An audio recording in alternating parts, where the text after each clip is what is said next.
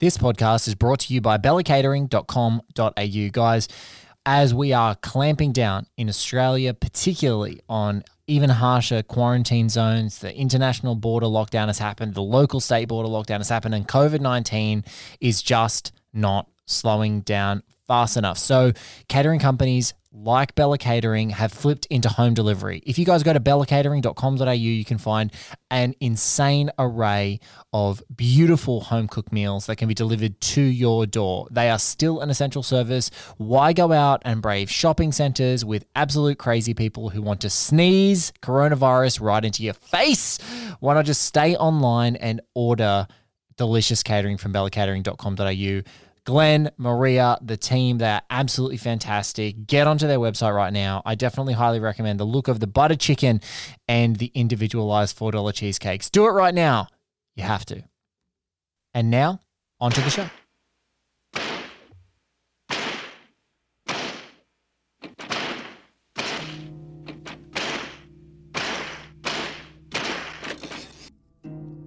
The following is an excerpt from the Tracking Board review of The Post by my guest, Drew McWeeny. Credit the script by Liz Hanna and Josh Singer for finding the right way to tell this story. And here's where that double feature idea might pay off some unexpected dividends. For much of my life, All the President's Men has been accepted as a film canon, one of the greats. One of my favourite books about filmmaking is William Goldman's Adventures in the Screen Trade, which turns the making of that film into mythology. Looking at the film today, it is almost breathtaking how completely Catherine Graham was cut out of the story being told despite her real-life prominence. I would never call Goldman or Alan J. Pakula sexist, but their telling of that particular story erased a prominent player completely. It serves as a very pointed remedy to that.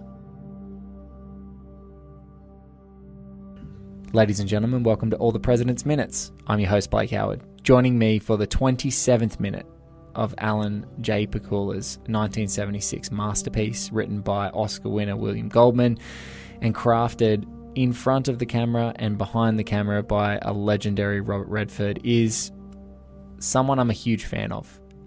They've been writing for more than 20 years on the internet, which is like equivalent to dog years, is basically like 140 years of a career. It really started, the only other equivalent person I've ever spoken to is like Garth Franklin and Dark Horizons, and both of these guys have been doing it for so long. It's just utterly incredible. This person's insight and just boundless sort of understanding and articulation of films is just so impressive. And his latest venture, you might know little things like, this movie sites that change the world, like Ain't It Cool News, or, you might know him as Moriarty or Drew at HitFix, etc. But very recently, he expanded his life into a blog, a newsletter, a site, whatever the hell that we want to classify it as these days, an online, a patch online called Formerly Dangerous. And as he was kicking up and drumming up subscriptions to this incredible service after these beautiful and languid, long, insightful pieces, he wrote a little newsletter to people who had subscribed. One of them had been myself, and said, what kind of other pieces do you guys like? Like, have you liked what you've seen so far? And I remember responding, I don't know if he ever read it. I just said, more of this. Ladies and gentlemen, thank you, man. That is my guest, Mr. Drew McWeeny. Drew, thank you so much for being a part of All the President's Minutes. Thank you very much for having me. And oh my gosh, after that introduction, I am just here to say thank you and goodbye. And that was awesome. Yeah, thanks. You are more. So I was going to say, I've been around for long enough that it's amazing to me to see somebody do something new. And one of the things I love about your podcasts and about the way you approach these films minute by minute is it is a very different way to have a conversation about a movie. Yes. And anytime somebody comes up with a new way to do that, I'm excited. And it's been a lot of fun to listen to the people that you've had on and to hear how they've reacted to it breaks your mind of the regular formatting of these conversations. And it's led to some really great film conversation that you guys have put out. Oh, thank you very much. I really appreciate that. Look, yeah, I was lucky enough to talk to Drew's producer, Bobby Roberts, several times on One Heat Minute, and he's popped up now and then in other projects as well. But yeah, look, it's, the original guys, the text of the Minute podcast of the Star Wars Minute guys, and I don't know, I found that that sort of team, they sort of had a team of folks, the same team tackling every minute. And what I found deeply enriching about this, and I think what Travis on Increment Vice has found in that show, is we just love to be challenged by different voices and different insights. And when you've just got this beautiful little platter, if you like, of different taste, it's like a tasting plate of the whole movie, little moments, little scenes. I think it's just when you can laser focus in on something, it just helps you have a portal into it and a portal into the people that we're talking to. So I've had a real good time, and thank you for that lovely compliment. But look, the first thing I have been doing on All the President's Minutes, unlike One Heat Minute, because Heat is this, more enduring crime classic, has a lot of more of like a universal quality. This film is anchored into history, so we've been talking a lot about politics and things like that, political fuckery in Australia, American political issues, challenges, and we've literally come through. Maybe I just want to mention it because people who are listening to this probably a few weeks after it's happened, I just feel like maybe the 11th/12th of March, depending on where you were in the world, might be one of the biggest news days that ever happened, and I just feel like maybe we should just quickly put that out on Front Street. It's funny because watching this movie about Watergate yesterday gave me some hope, because it also came right as I was seeing the news about Harvey Weinstein and the 23-year sentence. And you do hope that every now and then they catch the rat fuckers and they actually punish them, and there's something great about that balance spinning in the right direction. But boy, it's rare. And that's one of the reasons that these stories resonate, is when you do catch somebody that powerful, somebody who is so flagrantly unafraid, it feels earth-shaking. It feels like you've shifted the paradigm in some way. Yes. My very first political memories, the very first thing I remember, the word politics even, is Watergate unfolding on television when I was a child, and seeing testimony and having that word be in the paper every day. And it was this omnipresent thing that I didn't understand, but I knew it was happening. I knew there was something called Watergate going on, and it was changing things. So it's interesting to grow up in the shadow of that. I've never really lived in a world where we believed in institutions or trusted our presidents or had faith that they were taking care of us. From day one, the idea was very clear. The president can be a liar. These people can be in it for their own thing. And it's a weird way to grow up. And then, of course, my kids are all post 9/11 kids, and they've grown up in a very weird, different political shadow. And so, this movie is a big movie for me, both as somebody who's worked as a journalist, and also just in terms of the way these events have shaped the world I've grown up in. It's incredible to think about that, because that's what I think makes this entire period, that New Hollywood period, so rich and rich and reflective of the societal conflict between this sort of moral superiority of politics, and once you've elected this person, you're imparting them a certain power and responsibility, and they have the ethos and the ethics to undertake that responsibility in the right way. And it's so funny that you say that, is because I definitely grew up in that post Watergate time too, and in Australia there was all sorts of weird political moves and things like that. Even our most progressive Prime Minister ever, Gough Whitlam, was sacked by the Queen's representative, the Governor General in the country, which is basically like an impeachment, but much faster, and one person decides. Actually two, the Queen and that guy.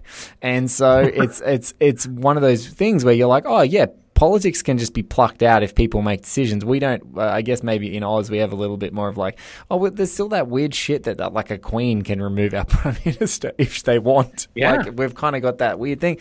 And then you get to the time, I grew up my whole life in that moment. And then I think, kids like us who grew up through that time, then went into the post 9/11 world or watched it transition in the 9/11 world, maybe made it even like conspiracy theory movies just exploded, because it just became this thing where, like, in the 90s, the conspiracy theory movie had softened because it was like, it was our culture. It was like, no, we know that people are corrupt. But then when it, when it expanded in the post 9/11 world, it's like, oh no, there's an international web of corruption, and the corrupt implications of what is happening in our politics are resonating in other countries, and those people are mad about it, and they can come back and attack us because of those things. It's a really weird genre, but a very fascinating genre to tackle, to try and sort of understand what's happening in the world.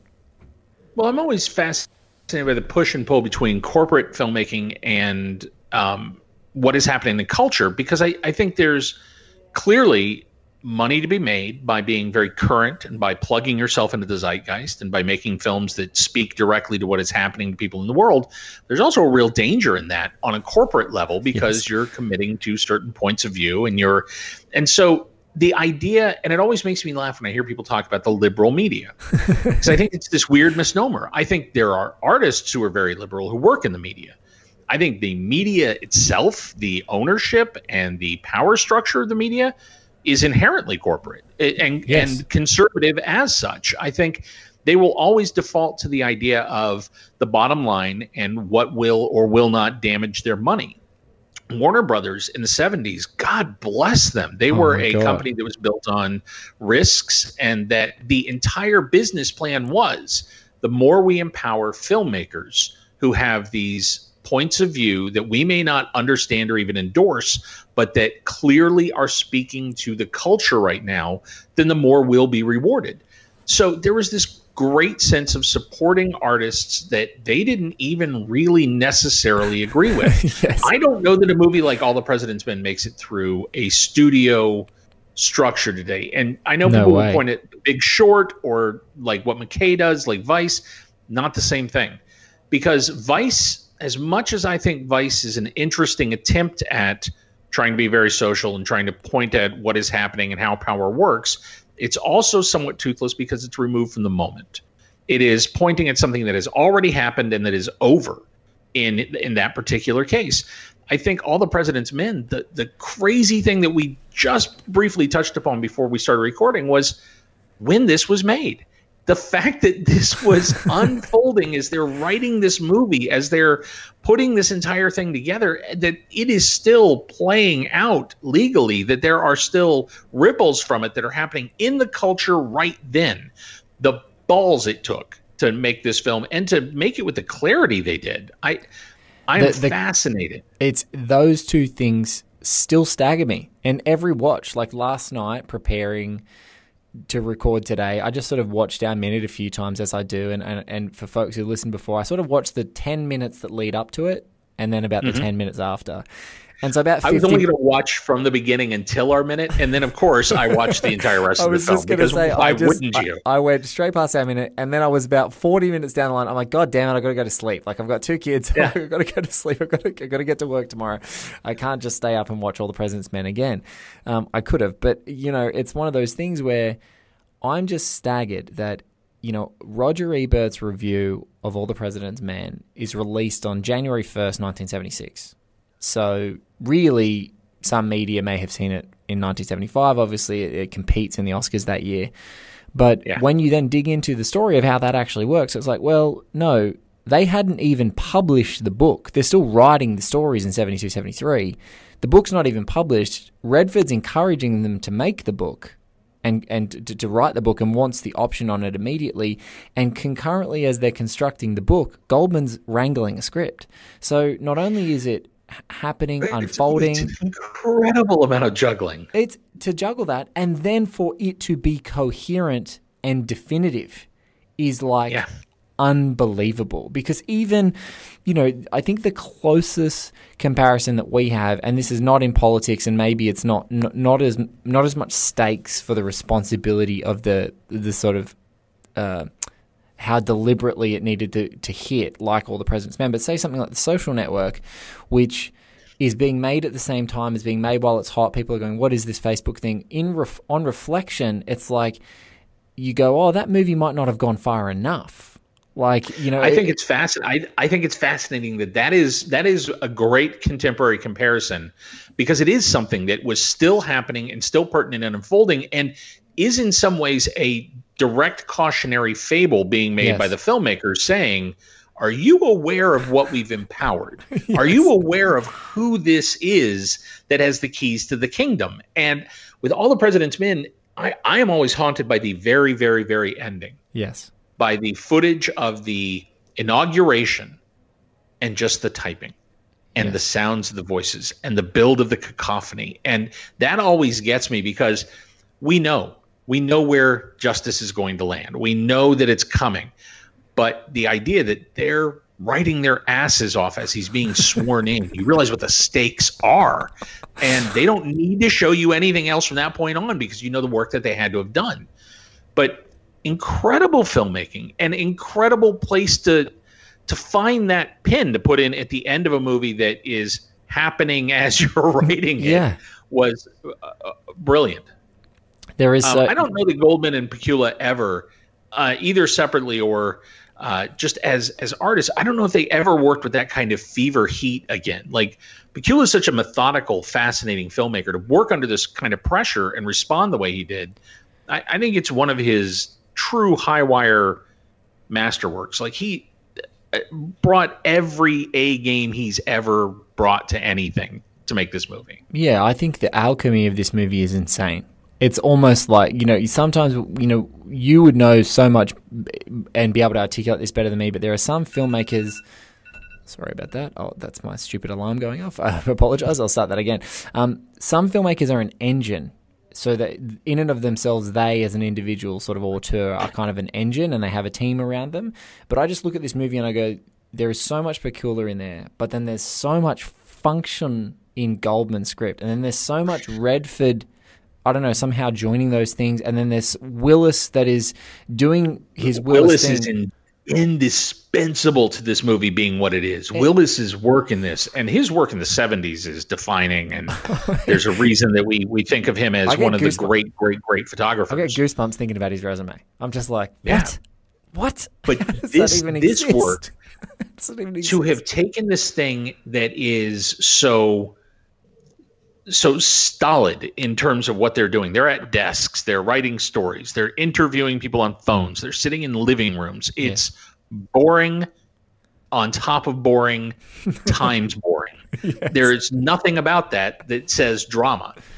But visually, he understands that wrapping Washington in this encroaching darkness, this thing that's kind of always creeping in the scenes where you're out in Washington, I think is really brilliant. And then the newsrooms are utterly pedestrian. He doesn't try to soup it up. He doesn't try to make it cooler than it is. And in a way, that's what really makes it so visually dynamic. It is the nuts and bolts of the forms they use to fill out their notes after phone calls. It's the technical, like, back and forth of how an office works. That's where Willis manages to make Pakula's work. He manages to elevate what Pakula is doing, because Pakula has this very direct, very documentarian eye here, but Willis is photographing it with a painter's eye. So it's that meeting between them that somehow makes this visually arresting while it's mundane. It is mundane in setting and in what is actually happening in front of the camera. It takes such skill. It takes such skill to continue to find new and inventive, without being showy, ways of maintaining this, maintaining this balance, if you like, like maintaining the balance of exactly what you said, which is like painterly. Because I think, and this is a stupid example when I use it, but I just always think about it as the worst possible example. It's like George Lucas makes something like Attack of the Clones or Revenge of the Sith, one of those early prequel films. And in the action, he knows what to do. It's like he's got a great action orientation. He knows where to put the camera. He knows what he wants to be moving in the frame. But when he's having a dialogue scene, he literally doesn't know how to do. He doesn't know how to make anything electric. He doesn't know how to stage, and so he might have all the bells and whistles and fly around and spin around a room, and be having someone flying through the air as they're having a conversation, even though it's bland. But in this newsroom, it's actually all those things that you talked about. It's the elemental sort of engine stuff of typewriters clanging, phone books being, swiped through, envelopes, lighting a cigarette, walking around here, going to a copy desk.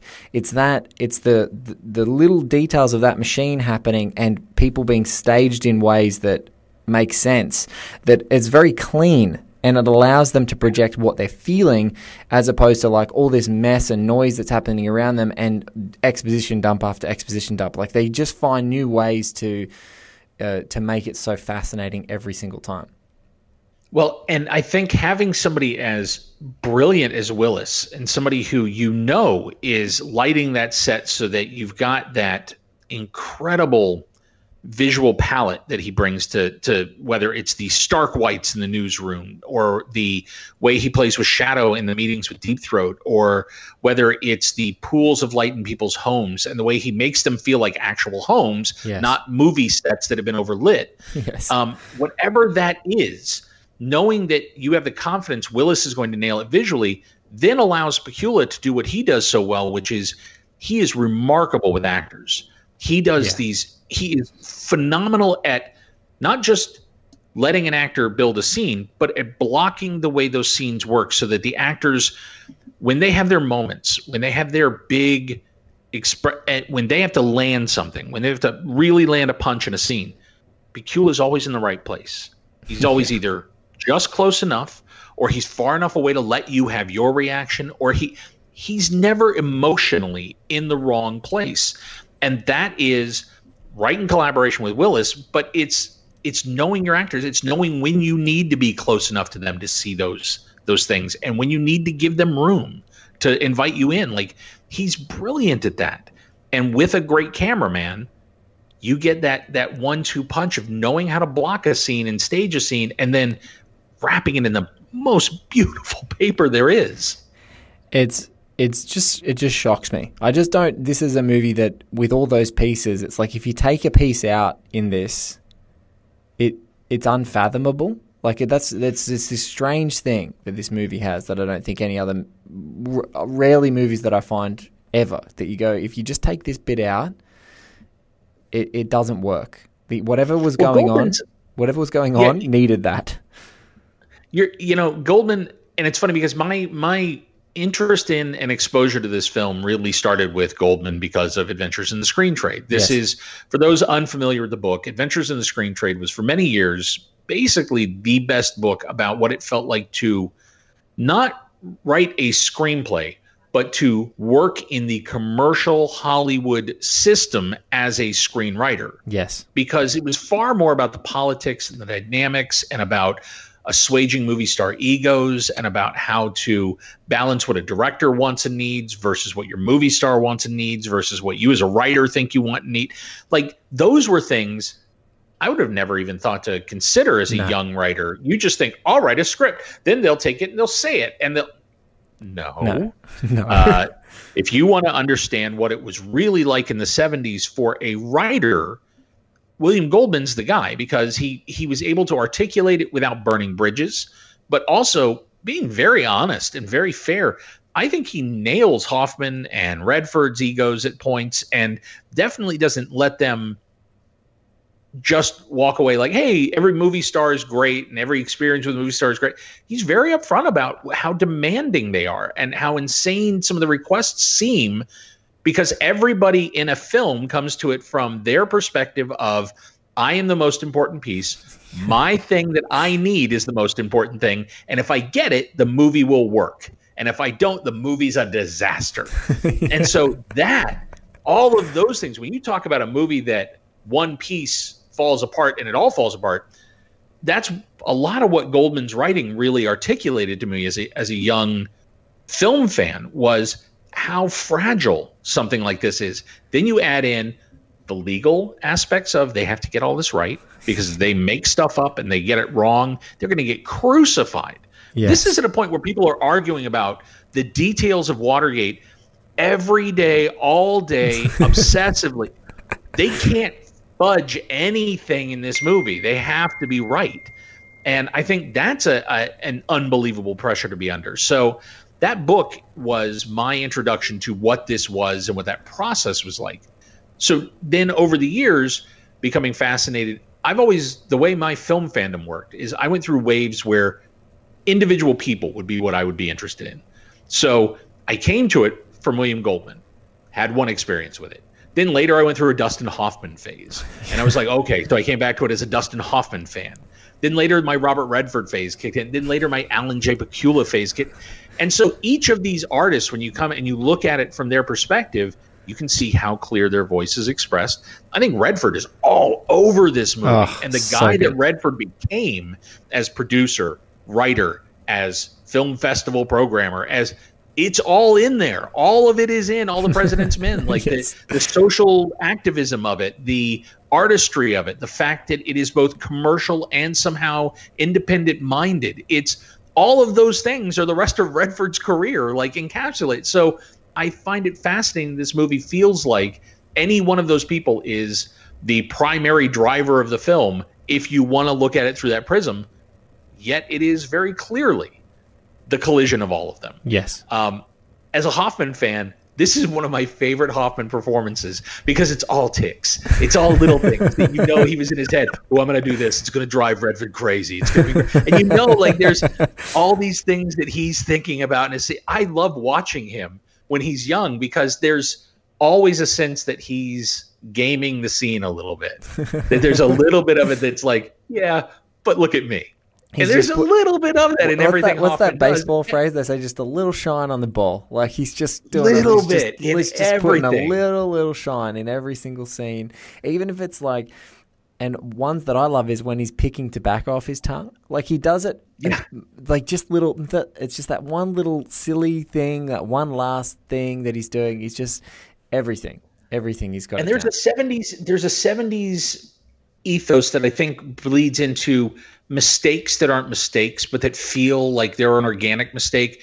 Redford at one point calls something out, and it's the wrong thing, and he corrects himself and I forget what it is, but it's one of these. Yeah, he just fumbles. He goes, does anyone else? Do anyone here speak English? And then he goes, "Oh no, not English." Yeah, anyone else who speaks Spanish? And it's the great mistake. It's a great mistake. It's beautiful. I love it, and and there's something about the '70s that was not just permitted but encouraged. There was a rough-hewn quality, but in a movie this polished, it's clear that it's very thought about. So I love all of that. I love how that all balances. Well, we've got to dive into this minute. We're going to get... Let's do it. We're going to get some Hoffman, and we're going to dive in with Drew, who knows this perhaps in his bones at this point as a veteran of this industry, is what it's like when someone is about to give you a story, or at least gives you a chunk of a story, and then completely denies and withholds that story even exists. So we're going to watch this minute together right now, and then we're going to come back and talk about it. Mr. Hunt.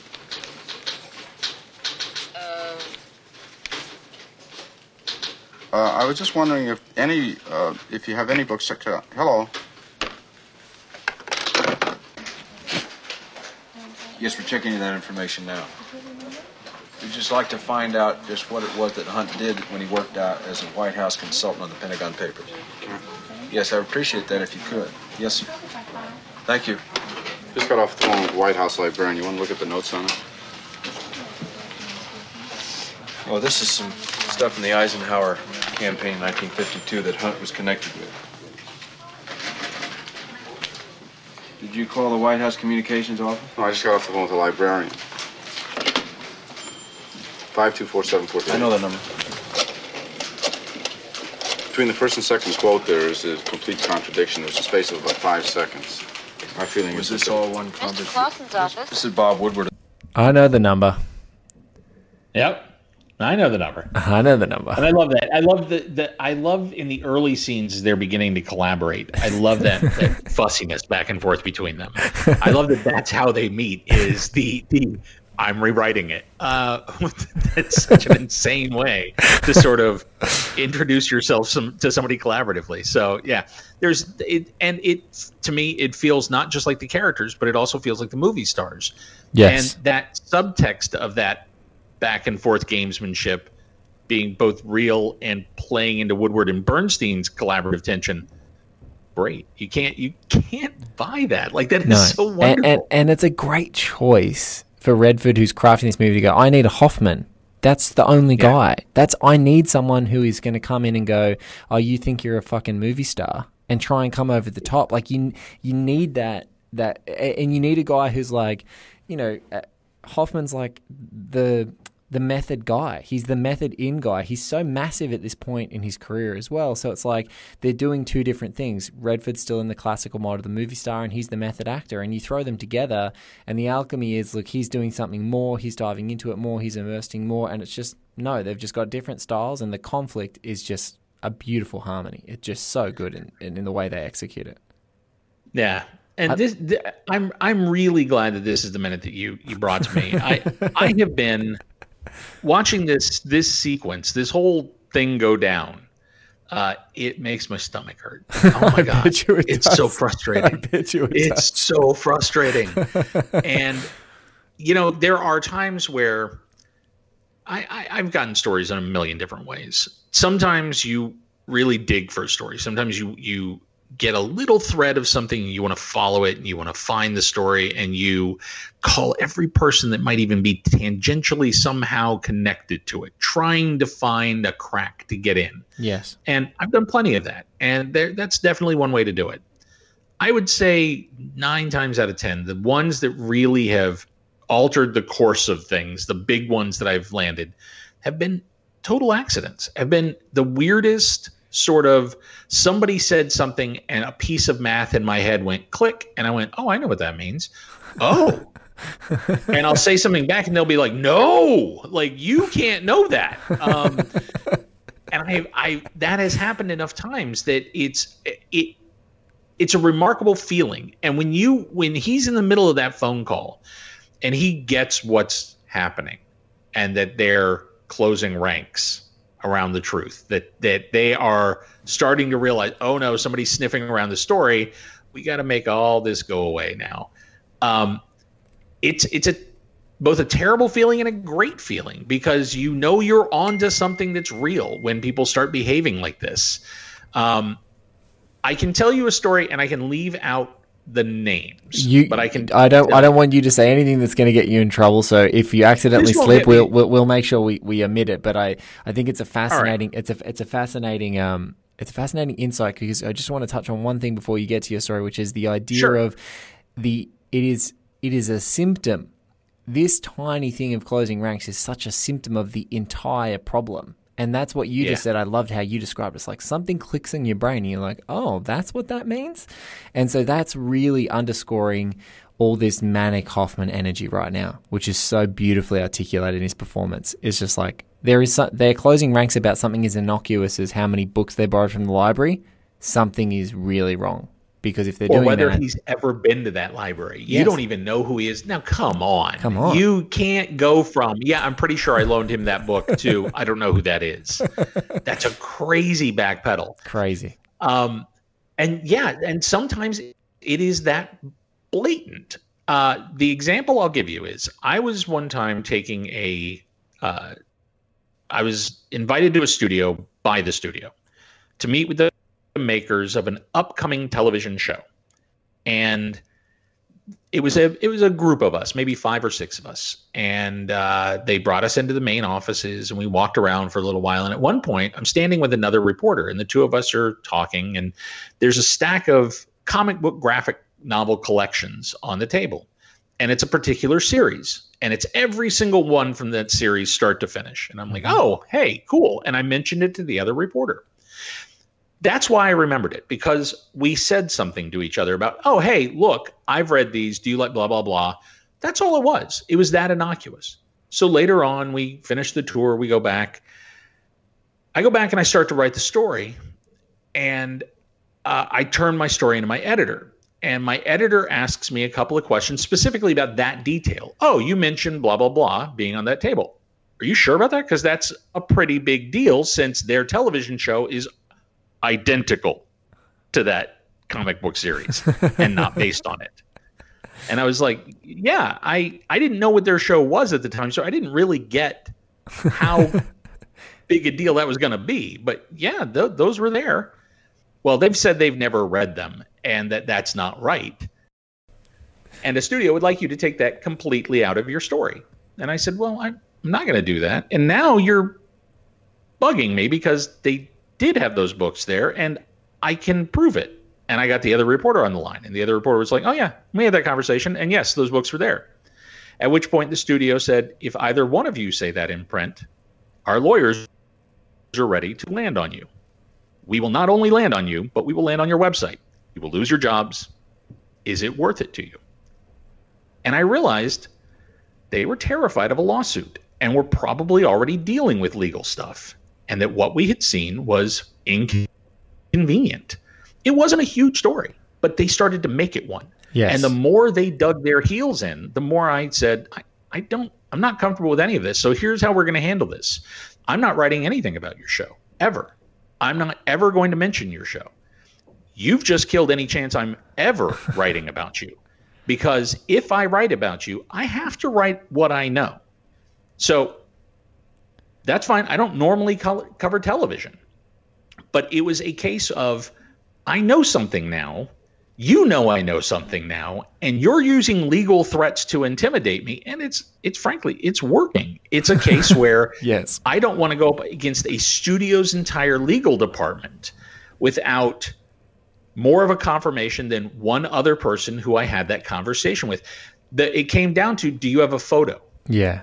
It's I like, said, of course not. I'm not taking a photo as I'm walking around someone's office because I wouldn't think to. No, you're not taking. You're not taking. Print that. Yeah, you're not taking photos around an office with the intent that you're finding the story. You're there to write a story, and you were doing your due diligence. It's like, oh, you had a conversation, you mention it. That's just and so it really became a case of, unless you have a photo and you are willing to show us evidence that what you were saying is accurate, you can't say that in print. And I've had pressure brought to bear on me in situations where I've printed the story because I knew legally I was free and clear. Yeah, free and clear. There are times I've printed information I didn't realize I wasn't supposed to print and have sort of backed into, well, it's out there now, so what are you going to do about it? Yes. And then there are times where they have muscled me quiet. So I've gone through all of these. And in every case, the one thing that I will say is sacrosanct on my end, and I think this film gets into that, is that a source of mine is something that I would always protect. But when you stumble into something like this, there should never be fear about pursuing it, because it's not like you're burning a source. That librarian wasn't a source. That was just a person he called who responded and answered a question. And he should absolutely follow and pursue and dig. And I love the way this film is honest about how, for reporters, and especially back then when the internet wasn't there was no instant tool where you could just pull things up. So much of it was about that math of being able to make a connection between something that someone else might never notice. And if you can do that, you have the instinct for this job. That's why these guys, they weren't more brilliant than anybody else. They weren't more necessarily dogged than anybody else. They were in the right place, and they connected dots that no one else saw. It's the instinct that makes you good at that job. And it's a real celebration, I think, in this film of how one little tiny thing can be the linchpin that an entire conspiracy stumbles under. And it's that what's so great in the reflection of how the scene is constructed and this entire sequence is, you see how passive Hoffman's Bernstein is doing his due diligence. And we've seen a similar scene with Redford's Woodward just a couple of moments earlier, which is they're doing the due diligence and they're grinding and they're trying to find angles and calling different people just to hear if they can match responses in a way. Like you said, they're just sort of water testing. They're kind of like the Raptors in Jurassic Park. They're not going to the same part of the fence every time. They're just sort of testing different things out.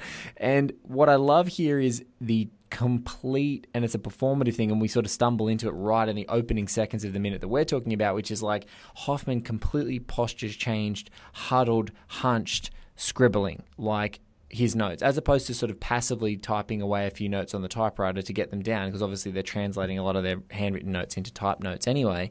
But he's got the scent just a little bit of it. That like, I need to scribble this down way faster than I'm ever going to be able to type it. And I love that, sitting up, and and then the immediacy to stop asking questions, stop talking, let her just go, oh, and just have reactions to let her know you're there, but eke that last final bits of information out, and by the time the sort of nail in the coffin in the conversation is done, he starts to prompt another question when he feels like she's exhaustively kind of confessed to this like massive backflip. That it's just such a brilliant thing. And I think it's so funny that, and I loved how you described it, is that sometimes you haven't seen what the story is just because you didn't have that additional piece of context. Yeah. And sometimes it's there. And then people go, why the hell did you print that? And you're like, that's the story? Like, I love that. It's like, that's the story? It was staring me right in my face and that was the story? Oh, well, okay. I'm sorry. It's out there now. So I don't know what you need to do with that information, but you need to do something. So it's a really, really funny one. Yeah, I have. I know one of the bigger scoops I ever had was a scoop where I was at a party and somebody mentioned something and they mentioned it in passing, like, "Oh, we're doing this, blah blah blah," and I went, "Oh, that's really cool. No big deal, neat. Hey, this is happening." At which point, an entire studio went, "Oh God, no! You're not even supposed to know that exists." And it's those moments as a reporter are truly like I think a little terrifying because you don't realize sometimes quite what you're putting your foot into. The stakes are very low, though, in the entertainment industry. Yes. Yeah, they're $1 million investments. Yes, they're movies and they're big marketing campaigns. And sometimes I've screwed those up for people. But the stakes are still low in terms of the impact on the world. The balancing act that guys like Bernstein and Woodward are doing, at the moment they're doing it, everything hinges on those connections and on those feelings and those instincts. And it's really, to me, the reason I find the film heroic is these guys changed the way, like I said, I view the presidency for my entire life, by simply following those tiny threads. That's so powerful to me. And it is one of the things that throughout my career, because I didn't mean to do any of this. I was a screenwriter and I was working, and I backed into my reporting career simply by being a loudmouth who realized the internet was a way to be louder. So it was never like my intention, but I have over time really come to see this as a responsibility, and you affect people's lives and there are things you do. And realizing that on my scale, on the scale of what I do, has only made it more impressive to me, the importance of what genuine investigative reporters do and how crucial their work is here and around the world. Bob Woodward, Carl Bernstein, as people, they both, are fairly normal, flawed, decent, occasionally not decent guys as they got older. But they did something truly extraordinary with the reporting they did. And it is a powerful reminder of how power exists in shadows, power exists in secret. Power is really only power as long as we don't know the way it works. Yes. It's an important film to go back to now. I think it can feel impossible sometimes that the world will ever change, and it can feel apocalyptic sometimes, and there's so much anxiety, free floating anxiety right now about who's in charge of things, how things are going to do. Don't worry about a coronavirus test. You can get that anxiety anywhere. That anxiety is just on tap. It's on your phone. It's in your email. It's in the, I do think it's important to remember that these two guys, and this power system at the paper, that this was what unraveled what should have been impossible for anybody to unravel. Like, I am sure there was a point right before the Watergate burglaries where it was just chugging along. And the guys behind all this, Haldeman and Nixon and all these, they were like, man, we figured it out. Bowling. This machine's going to run forever. Our enemies are toast. This is it. And would have never expected the way things went down, would have never expected that paper to be able to pull those things apart the way they did. I really am blown away by by what this film captures and by what I think it says about what we can still do. I think a perfect way to almost end is that. And I just love to echo your sentiments of when even Woodward and Bernstein were coming to approach their story being told, All the President's Men. The folklore is that they were trying to keep it very fact-based and trying to elevate and illuminate the characters in all these threads and these tendrils that they pulled. And I think that what happened in both Redford's advice as a film producer and a storyteller, and then in Goldman's, mastery of understanding of how to construct these characters. Like, no, you guys are the story. Like, what you did is the story. That's how people. Yeah. That is our access into this. It's through you. It's how you tenaciously pulled on those threads and found things that were weird and incongruous and just triggered these like little trapdoors in your mind. Like, how does that work and why is that the case? You guys are the story. So, and how were you able to follow it? I love the ways they are when they talk to the various people that talk to collect dots, like the way various women that Redford calls or that Hoffman calls, the relationships and backstories that are suggested in just little exchanges between these women and these guys. Yes. Awesome. And it is so real. And it's the way DC works because everybody slept with everybody and everybody kind of knows everybody's business. And you hear things while you're pillow talking that you probably shouldn't hear. And I love that that's all in there and not downplayed, but also not done wrong and not treated like a weird ethical point. Like, it's so honest about how human beings work within this larger system and how the things that make you human are the reasons they were so good at that job. It's those connections, those things that you heard, those incongruities. It's wonderful, man. Drew McWeeny, it is absolutely a pleasure to talk to you on this show. Thank you so much for being a part of it. Thank you for having me.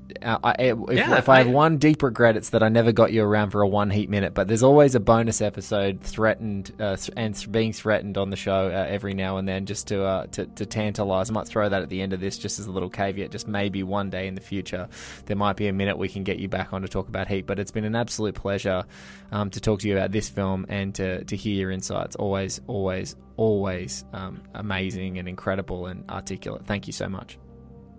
Thank you. Thank you for having me, Blake. Good to meet you, man. That was the incredible Drew McWeeny. You can find him best on Twitter at Drew McWeeny, McWeeny. You can find all of his stuff at drewmcweeny.substack.com. That is where the Formerly Dangerous blog and site now exists and lives. So it is a must subscribe. A whole stack of free stuff. But if you do have $7 a month, and an incredible array and a great community of people all interacting with Drew. So I would strongly recommend that. And if you've got a little bit of cash right now and you can spare it, absolutely do that at this time because everyone is in need. So if you're finding comfort in this great content, then absolutely put your hand in your pocket if you can do it. This has been another One Heat Minute production. Thank you so much for listening along. We have an amazing array of shows. One Heat Minute, obviously, the last 12 minutes of the Mohicans, Increment Vice, Josie and the Podcats, All the President's Minutes, which you're listening to today, and our daily podcast, Con 10 Gen, which is a tight 10 talking to a whole stack of folks in isolation, in quarantine, sort of accounting for in this community everything that's going down. Listen along to that daily. We're going to have great shows coming up for you, some unannounced stuff which we are going to announce to tease for the future.